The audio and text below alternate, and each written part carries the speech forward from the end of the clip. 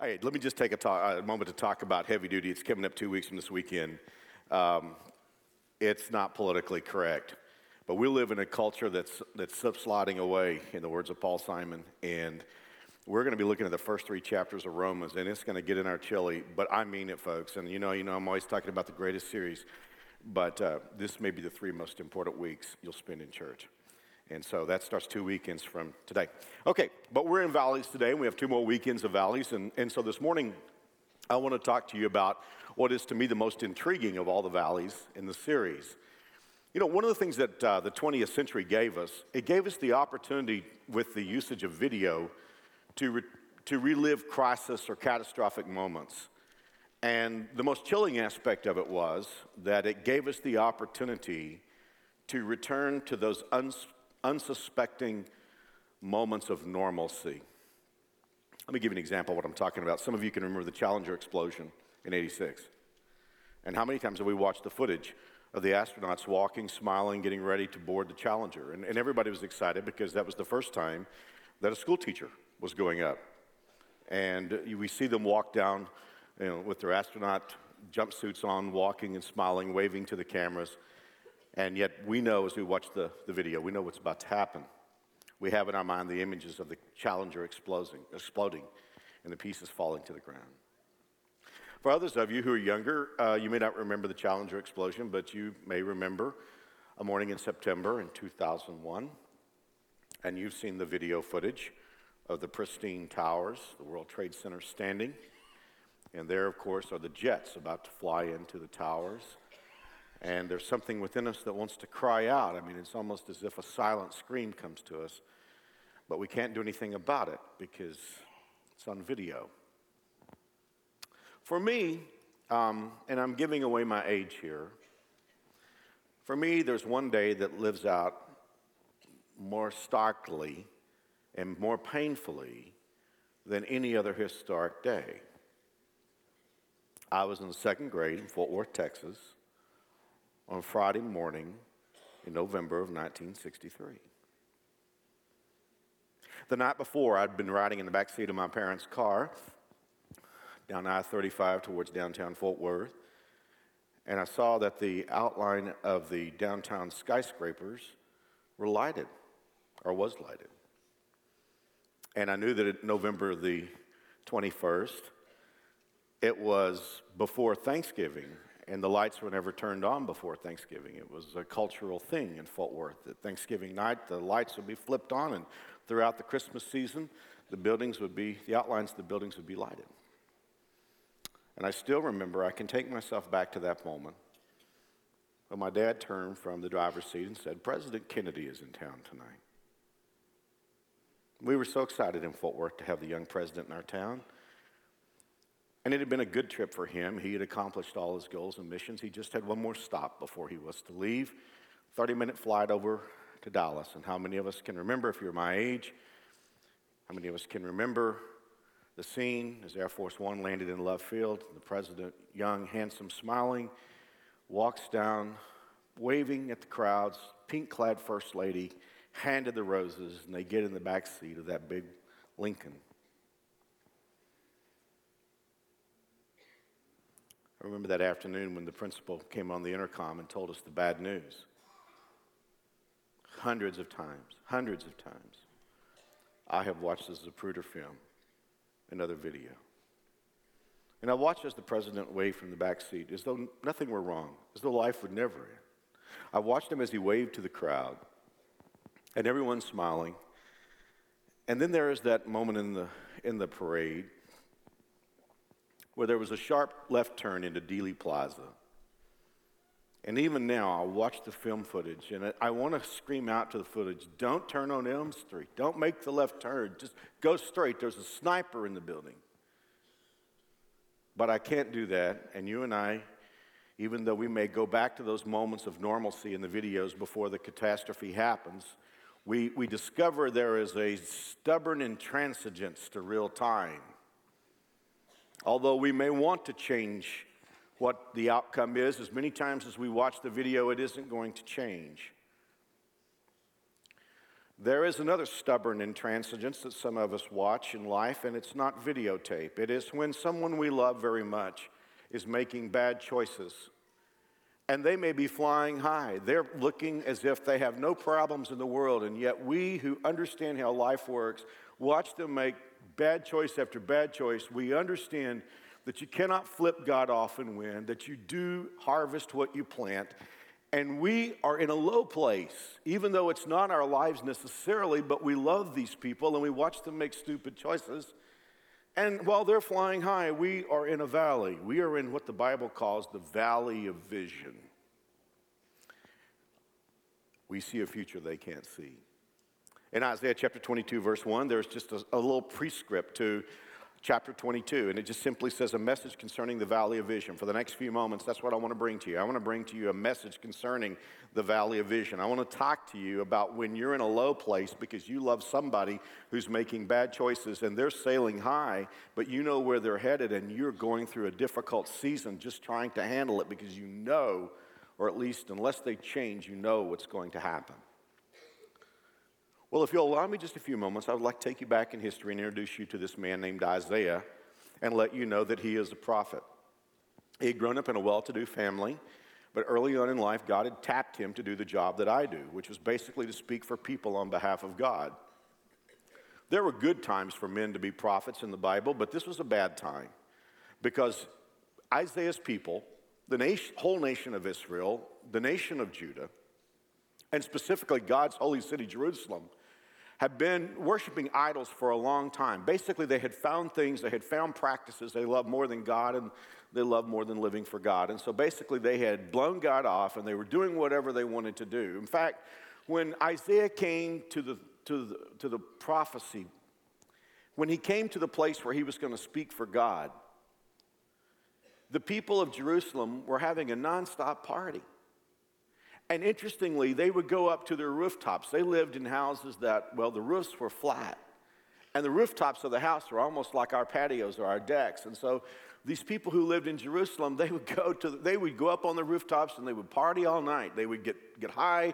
They would have orgies. They would sleep around. It was just sex and getting high and having fun. It was party time. And God had told Isaiah that it wasn't going to end well, and God had specifically told him who the powers were who were going to come, overrun Israel, Judah, Jerusalem, overrun God's people, take them into captivity, and basically brutalize them. And so you can put yourself in Isaiah's place because while everybody else is partying and going crazy, and up on the rooftop in a high place, Isaiah is down in a low place because he knows what they're doing. He knows the outcome of what they're doing. God has already told them what is going to happen. Now let's take that from Isaiah's time to 2012. Has that ever happened to you? Have you loved somebody who was making bad choices and bad stuff, and you knew they were headed for trouble, and yet they didn't have any concern about it at all? Let me ask you this. And I know that this has certainly been my experience. Maybe it's been yours. Have you ever wondered how that smart people can do stupid things? I know I do. I mean, I sometimes see people make bad choices and do foolish things who are educated, smart, brilliant people in many other areas. And I wonder, how does a person get to the place where they can make series of choices that in any other scenario, in any other environment, they themselves would think, wow, this is crazy. How does a person get there? What you and I need to understand, this is helpful to me, what you and I need to understand is they don't get there in a moment. There's a process that takes place. If you've ever loved somebody who is making dumb choices, there are processes, and Isaiah fortunately carries us through that process and helps us see how it happens. Let me just follow Isaiah and show you how people get to this place. Number one, they lose touch with God. In Isaiah chapter 1, verse 3, listen to what Isaiah says. Even an ox knows its owner, and a donkey recognizes its master's care. But Israel does not know its master. Anytime anyone makes a series of bad choices, they have lost touch with their Creator. God said to Isaiah, you know, even the oxen out there are smarter than these people. And then God thought about it, and he said, you know what, even the donkeys are smarter. Now, guys, I grew up in the city, now I live in the suburbs, so I have no oxen, I have no donkeys, but I have a toy poodle.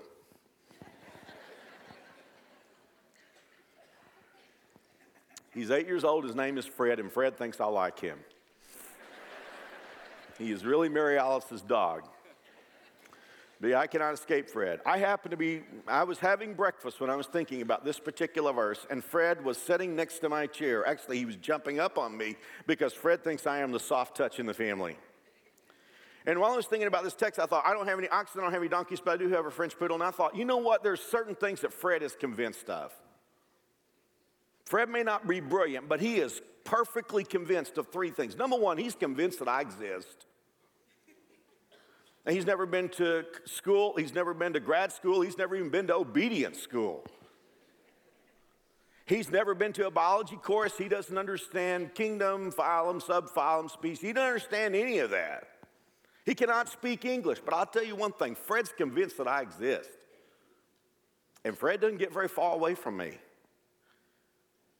And then the second thing Fred's convinced of is Fred is convinced that I want to do him good. If he sees me with a plate of food, he's convinced I want to give him part of it. That is a fact. Whether I want to or not, he's convinced that I do. I mean, because when he looks at me, he just has this connection. He looks at me and it's like, surely you want to give me part of that. And he is convinced that I reward good behavior. You know what? My dog, my French poodle, as nutty and crazy as he is, he's smarter than a lot of people when it comes to a relationship with God because they're not convinced he exists. I mean, they may be Christians. It may be part of their theological repertoire to say, I believe in God, but they live as though God doesn't exist. My French poodle is smarter than that. And they don't understand that God does want to bless us. God does want to give us good things. And they don't understand that God rewards choices that we make if they're choices that are pleasing to him. And so whenever you see anybody who's in a season of making bad choices, the first thing that's happened to them is they've lost contact with their Creator. And then the second thing that happens, and this is in Isaiah 44, verse 18, Isaiah's talking about his people. They know nothing, they understand nothing. Look at this expression. Their eyes are plastered over, so they cannot see. And their minds are closed, so they cannot understand. No one stops to think. Whenever we lose touch with our Creator, the next thing that happens is we stop thinking. When we see somebody making foolish choices, what's the first question that comes to our mind? What are they thinking? Well, they're not. Because somewhere along the line, they lost touch with God. And then they just quit thinking. And then here's what happens oftentimes when people quit thinking. Someone like you or me comes along and we say, hey, wait a minute. That's not right. You can't do that. You're above that. You're better than that. In Isaiah 42, verse 20, listen to this. You see and recognize what is right, but refuse to act on it. You hear with your ears, but you really don't listen. So here's the person. Now think about this evolution that's taking place. Number one, they lose contact with God. Number two, they stop thinking clearly. Number three, somebody comes along and says, hey, what you're doing is not right. They listen. They may even agree. They may even say, I know this is wrong. How many times have I had somebody say that to me? I know this is wrong, but I'm not going to change. I know I shouldn't leave my wife for this other woman. I know I shouldn't leave my husband for this other guy. I know I shouldn't do that. I know I shouldn't use too much alcohol. I know that. Yeah, I know. But I'm going to do what I'm going to do. It's my life. It's my life. In other words, I know what's right, but I'm not going to do it. But people don't stay there very long. If you've ever worked with somebody in this scenario, you know they don't stay there very long because they do what Isaiah talks about next. In Isaiah 5, verse 20, it says, what sorrow for those who say that evil is good and good is evil, that dark is light and light is dark, and bitter is sweet and sweet is bitter. See, for a moment they may say, okay, I know what you're saying is right, but I'm going to do what I'm going to do. But nobody stays there very long. They do what we do in postmodern 2012 America. They switch the cards so that good now becomes bad and bad becomes good. And so when you say to them, hey, you're making bad choices, well, who's to say it's a bad choice? And after a while, you're a bad person for judging me. See how that works? I switched the cards. I quit thinking about God as my creator, stopped thinking clearly. Somebody told me what I was doing is wrong. For a while, I agreed with it. Yep, that's a bad choice, but I'm going to do what I'm going to do anyway. It's my life. Then after a while, I don't think I want to live that way because I don't want to constantly face the fact that I'm doing stupid stuff. So you know what I'm going to do? I'm going to switch the cards. And I'm going to say that everybody who's doing right is wrong, and what I'm doing is right. And if you look at what Isaiah said, he said sorrow waits for people like that. Guys, that's where we are in 2012 America. bad has become good, and good has become bad. But we need to, and this is one thing about heavy duty, we need to understand God still knows the difference. And 5 seconds after we die, this sappy culture that we live in is going to have absolutely zero control over our destinies. There is a living God who is the creator of the universe, and he knows where the cards belong. We may have switched them, but we haven't fooled God. And that's how they could be going crazy on the rooftops while that poor Isaiah is down in the valley. And look at how Isaiah said what he said to them. And you may have said something like this to somebody you loved. After it says the message about the Valley of Vision, verse 1 says, what's going on here anyway? All this partying and noise-making, shouting and cheering in the streets, the city noisy with celebrations. You have no brave soldiers to honor, no combat heroes to be proud of. Your leaders were all cowards, captured without even lifting a sword, a country of cowards captured, escaping the battle. Isaiah said, I don't understand what the party's about. What's everybody going crazy for? What are we celebrating here? We winning? No, they weren't winning. They were already in the slippery slope down to captivity. Well, I think we've exhausted that. Let's go now to the next 15 minutes of this talk, and let's talk to each other about how we're going to handle it when somebody we love is making dumb choices. How do you handle being in the valley of vision? Again, these are not things that I've come up with. These are just things that I found in the Bible. I'm going to give you 5 things that you and I need to do when somebody we love is making dumb choices and we're in the valley of vision. Here's number 1. It's going to sound peculiar, but in 2012 America, it's really important for us. Number 1, don't feel left out when you miss the party. This is one time that the view's better in the valley than it is on the rooftop. Because here's the thing. If you are a person who believes in what is right, you're going to find yourself in the minority in 2012. How do you feel about missing the party? Some of us can't miss the party. Some of us can't be politically incorrect. For some of us to be told that we're wrong or that we're on the outside or that we're not popular, for some of us, we wilt like a shrinking violet. We cannot handle being unpopular. How do you handle it when you miss the party? How do you handle it when the majority, like in Isaiah's days, the majority of the people around you are making dumb choices and you're the one who's out of step? When I read Isaiah, it looks like the question that everybody asked him was, what's wrong with you, dude? Where are you? Man, we're having a party. It's going to be a party tonight. We're going to have fun. We're going to pull kegger. We're going to get drunk. We're going to get high, and you can just go on from there. We're going to have a good time. Where are you? Listen to this, Isaiah 22:4. In the midst of the shouting, I said, let me alone. Alone is a minority, isn't it? Isaiah, let me alone. Let me grieve by myself. Don't tell me it's going to be all right. It's not going to be all right. When I hear those words, 35 years of pastoring come back to me. I don't counsel much anymore. But in the days when I did, I cannot tell you how many times I have sat in the office and I have pleaded with people not to do foolish things. I have begged them. So many times it's been marriage breakups. It's been the breakup of a home. Here is the guy who is married to a good woman. She's not perfect, but she loves God. They have beautiful kids. But he meets some gal who's, 10, 15 years younger. And she starts paying attention to him. And he says, you know what? I know go back to number 3 there with Isaiah. I know what's right, but I'm going to do this anyway. It's my life. And then he switches the cards. I had a guy tell me one time, God brought this woman into my life. I didn't say it, but the next words that I felt like saying were, don't make me slap you.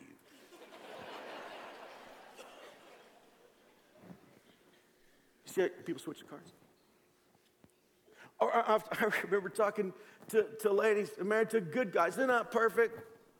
Maybe they're not George Clooney, but a good guy, loved her, loved the kids. And yet she finds somebody at work, he understands me. He doesn't understand his wife, but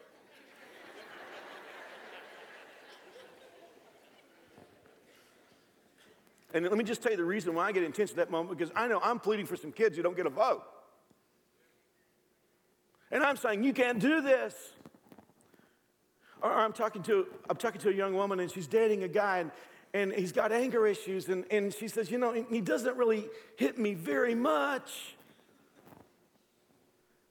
And it's only when he gets really mad and then he just is so sorry. And when I sit there in the valley of vision and I say, don't you know what's going to happen? Here's what comes back to me. It's going to be okay. It's going to be all right. Why are they comforting me? And on what basis is it going to be okay? In our culture today, there's a teenager telling a parent, you know what, I can text while I drive, don't bother me, it's going to be okay. I'm not going to have a wreck. I can sleep with whoever I want to, it's going to be okay. I can leave my marriage partner, it's going to be okay. My kids are going to be okay. Man, you wouldn't believe some of the stuff. I wrote down some of the stuff that people have told me. God and me are tight.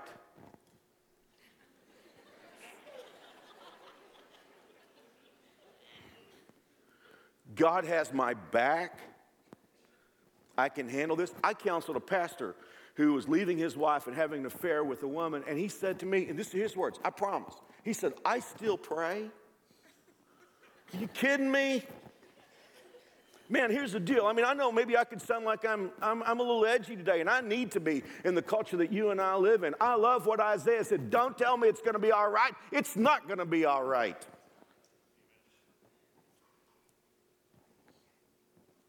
Missing the party can be a lonely feeling, but don't forget there are two kinds of people here.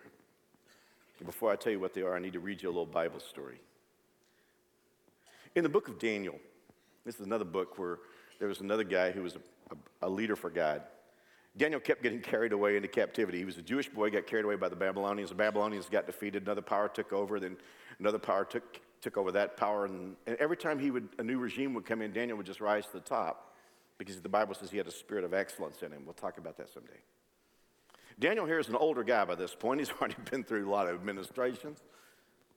And there was a king by the name of Belshazzar who was a young man. And he was full of himself, and basically he decides to have a party. And why does the king of the Babylonians decide that he wants to flip off the God of the Hebrews? I mean, of all gods he can pick on, why does he pick on the God of heaven? But Belshazzar, this is in Daniel chapter 5, you want to read the whole story. Belshazzar throws a party, and here's what he decides to do.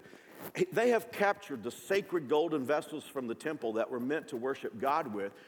Belshazzar decides to throw a party, bring out those golden vessels, fill them up with liquor, and give all his leaders a good time. You think that got God's attention? Oh boy. Let's read. They drank the wine, drunkenly praised their gods made of gold and silver, bronze, iron, wood, and stone. And at that very moment, I love God's sense of the drama here. This is one of my favorite things. Hope God kept this on video. I want to watch this. At that very moment, the fingers of a human hand appeared and began writing on the lamp-illumined whitewashed wall of the palace. When the king saw the disembodied hand writing away, that kind of stopped the party. He went white as a ghost, scared out of his wits. His legs went limp and his knees knocked. So he yelled for the enchanters. He told these Babylonian magi, anyone who can read this writing on the walls, in the language he didn't recognize, came from God. Anyone who can read this writing on the wall, tell me what it means, and he'll be famous and rich. One after the other, they try, but they can make no sense of it. Says the queen said this, I think is the queen mother. The queen said, don't sit around looking like ghosts. There is a man in your kingdom who is full of the divine Holy Spirit. Now here's the verse that stands out to me. Daniel chapter 5, verse 12. Have Daniel called in. He'll tell you what's going on here. Let me ask you a question. You are brilliant people. Why did Daniel have to be called in? He wasn't at the party. Daniel came in, he answered the king, you can keep your gifts, give them somebody else, but I will read the writing for the king and tell him what it means. There are two kinds of people when the world's falling apart. There are those at the party, and there are those who can read the writing on the wall. See, the writing on the wall is what's about to happen. And people who can read the writing on the wall usually aren't at the party, and people at the party usually can't read the writing on the wall. So all I'm trying to say to you is this. When you're in the valley of vision and other people are doing crazy stuff, don't feel left out when you're not invited to the party. Are you okay with being in the minority? Are you okay with people telling you you're politically correct? Let me ask you this one. Are you okay with people telling you that you're the one who is doing wrong?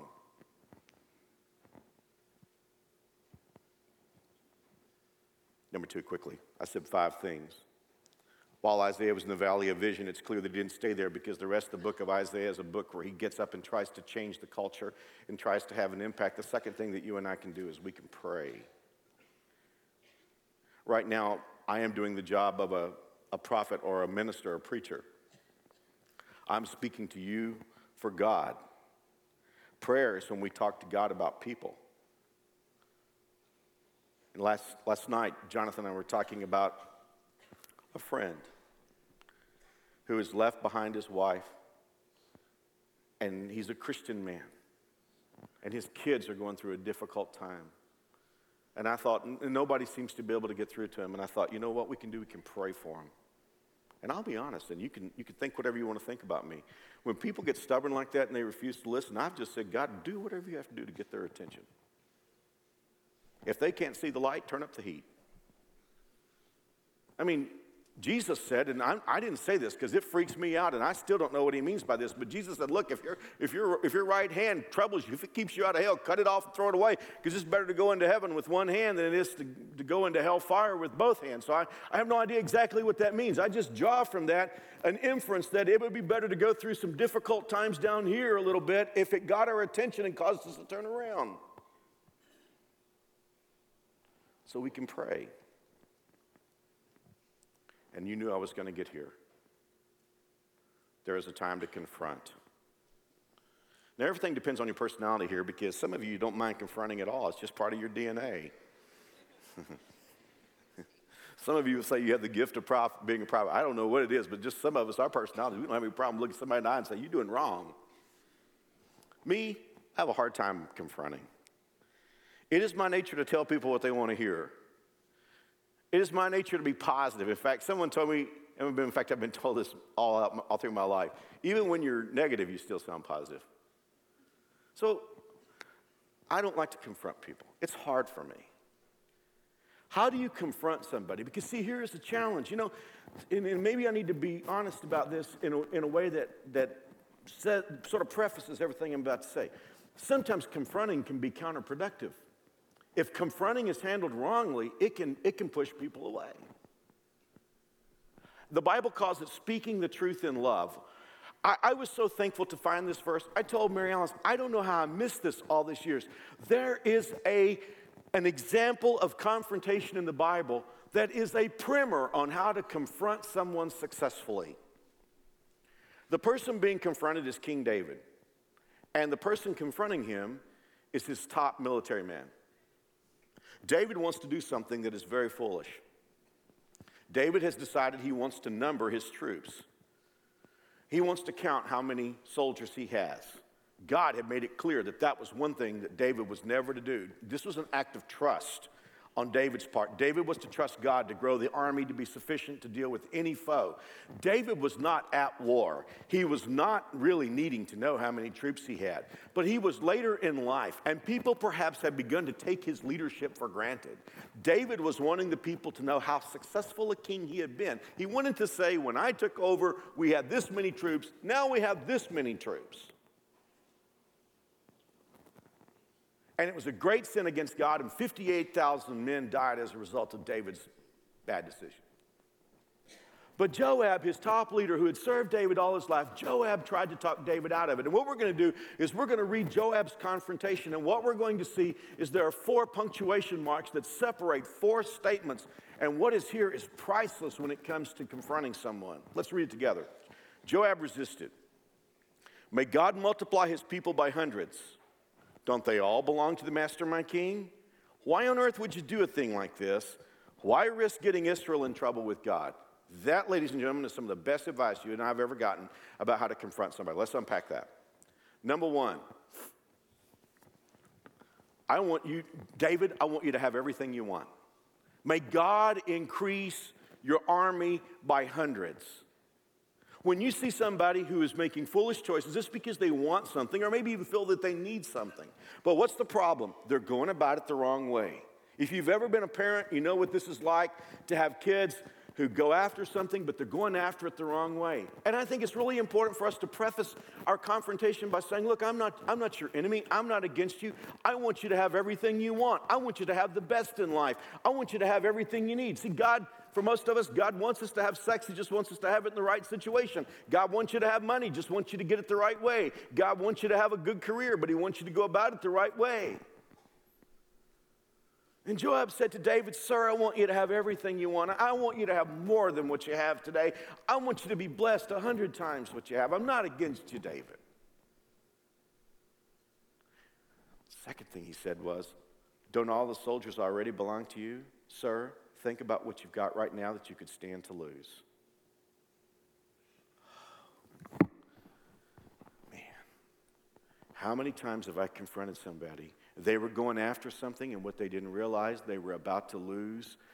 They were about to lose people. They were about to lose opportunity. They were about to lose situations that they could never replace. And Joab gently reminded David, sir, you already have a powerful army. You've got so many blessings, and you could lose all this. And the third thing he asked, I think is really interesting. He said, where's the sense in this? David, this is out of character for you. This doesn't make any sense. What did he say? He said, why on earth would you do a thing like this? I think that's a healthy thing to, when you're confronting somebody, to say, what in the world are you thinking? I want the best for you. And think about what you could stand to lose. And where's the wisdom in this? And then the fourth thing he said was, you could get in trouble with God and risk hurting a lot of innocent people. Isn't that great? If you want to know how to confront somebody, that is an absolute primer on how to confront. Number 4, I wouldn't have put this in the sermon, but God puts it in the Bible, so I think I need to give it to you. There's an odd psychology when we try to rescue somebody who's in trouble. If we're not careful, we can fall into the same trouble ourselves. In Galatians chapter 6, verse 1, brothers, if someone is caught in a sin, you who are spiritual should restore him gently, but watch yourself. You also may be tempted. Lots of stories in my background of knowing people who are at work, and somebody at work is doing something foolish. Maybe he's beginning to sleep with somebody, or he's about to think about leaving his wife, and here's a woman at work who's a God follower, and she says, you know what, I need to step in and help him. And she begins to talk with him, and they start going to lunch together and talking about his issues and his problems. The next thing I know, those two are having an affair. It is that odd psychology where someone who tries to rescue a drowning person winds up drowning themselves. See, when people make foolish choices, those are human things, and we're humans. And so God is saying, hey, watch yourself. Remember that you too are human. And number 5, and I'll close with this.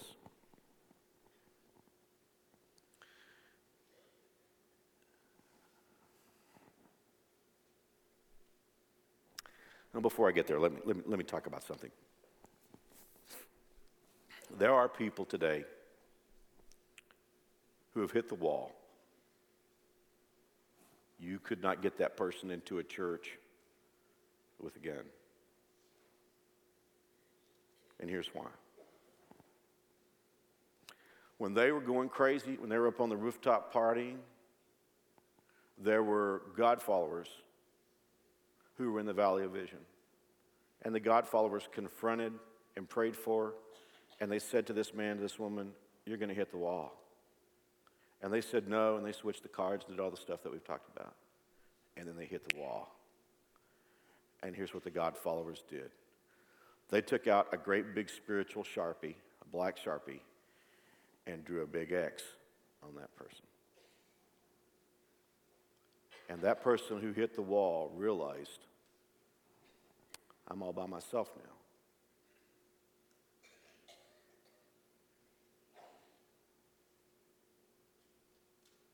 So if you're in the valley of vision and somebody you love is making foolish choices, here's what you need to do. If they will not listen to you, and if they're sailing on for the wall, even before they hit the wall, start making plans for how you're going to restore them. So easy to just get out a marker and mark them out. Casualty. Those of you who are old New Springers, you know I have a favorite verse in 2 Samuel. In fact, if I ever had to describe what New Spring is about, I would choose this particular verse. A wise woman is talking to King David, and here's what she said. Our lives are like water spilled out on the ground, which cannot be gathered up again. But God does not just sweep life away. Instead, He devises ways to bring us back when we've been separated from him. My favorite paraphrase is God's dreaming up schemes to bring rebels home. And when it's your child, or it's your mate, or it's your friend, or it's your person that you worship with at church, and they won't listen to you, and they're going crazy, and they're about to hit the wall, and they won't listen to you, you start praying for them, and you're saying, okay, they're going to hit the wall, and they're going to suffer, and they're going to be in broken pieces. God, how can you use me to bring them back? God, how can you use me to restore that person?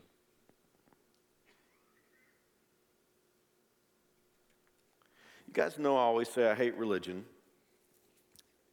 And although the Bible's filled with rules, it's not a book of rules for me.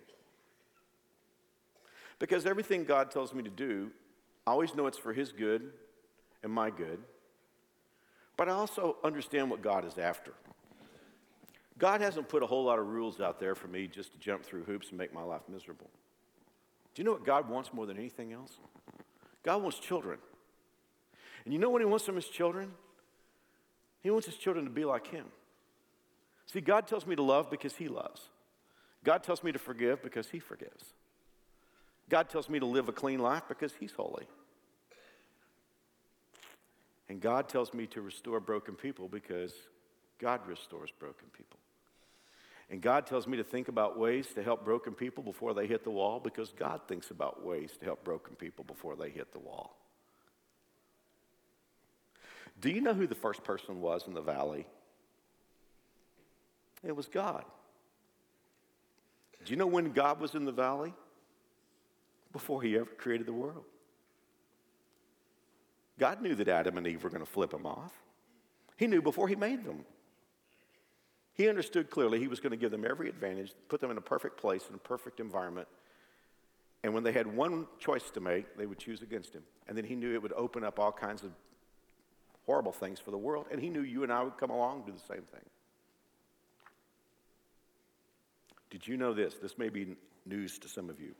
Did you know that the Bible says that Jesus Christ was crucified in the mind of God before the world was ever created?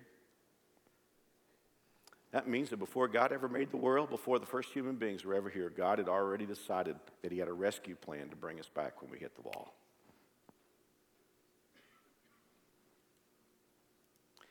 Let me take the message for the last minute in a different direction.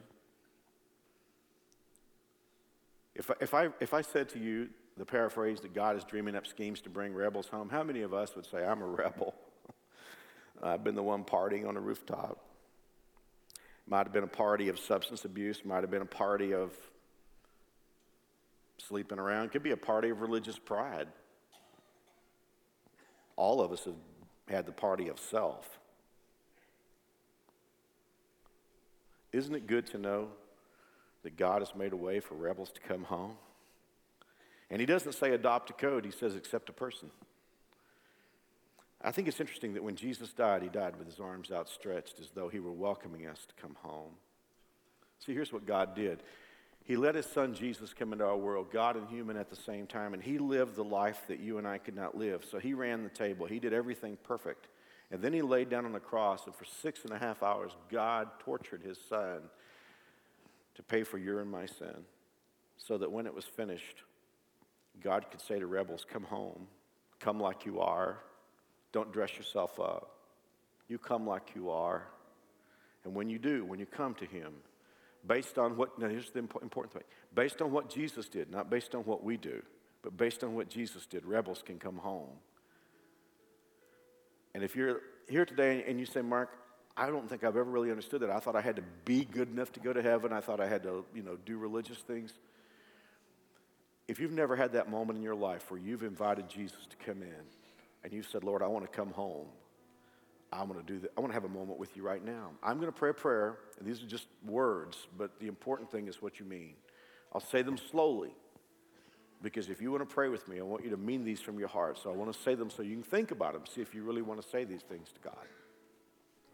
Here we go. Let's pray. Dear God, I am a sinner,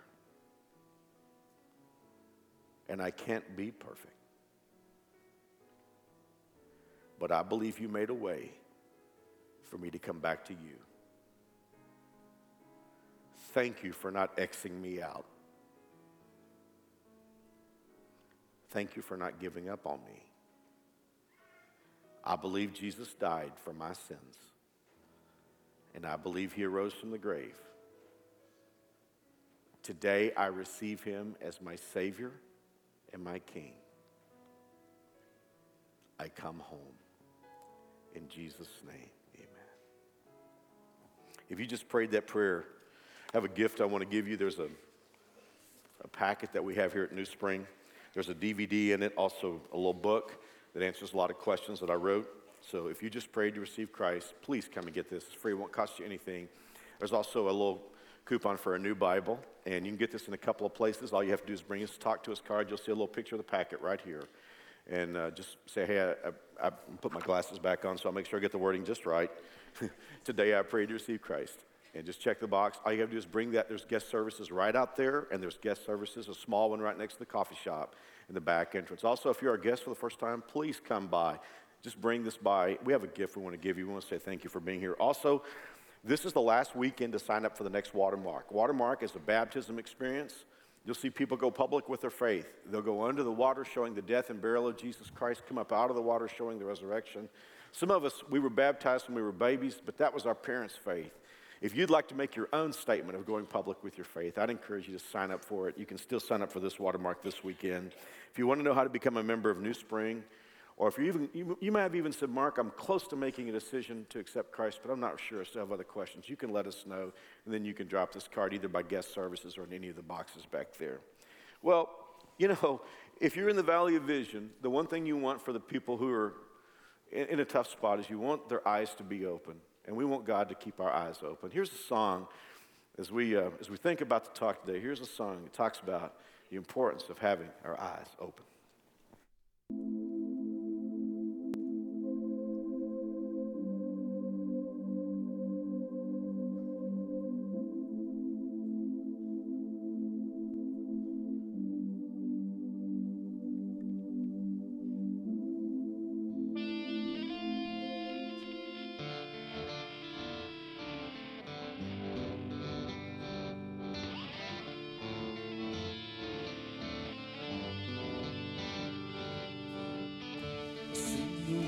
Left to remember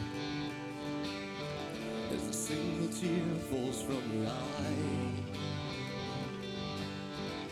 Another cool day in December, a view from the day you said goodbye. Seems it's only been a moment since the angels let him run. She was left there, holding on to their tomorrow. But as they lay him in the ground, her heart would sink without a sound. For the first time, you can open your eyes, see the world without your sorrow. No one knows the pain you left behind. You know the peace you could never find is waiting there to hold and give you. Welcome to the first day of your life. Just open up your eyes.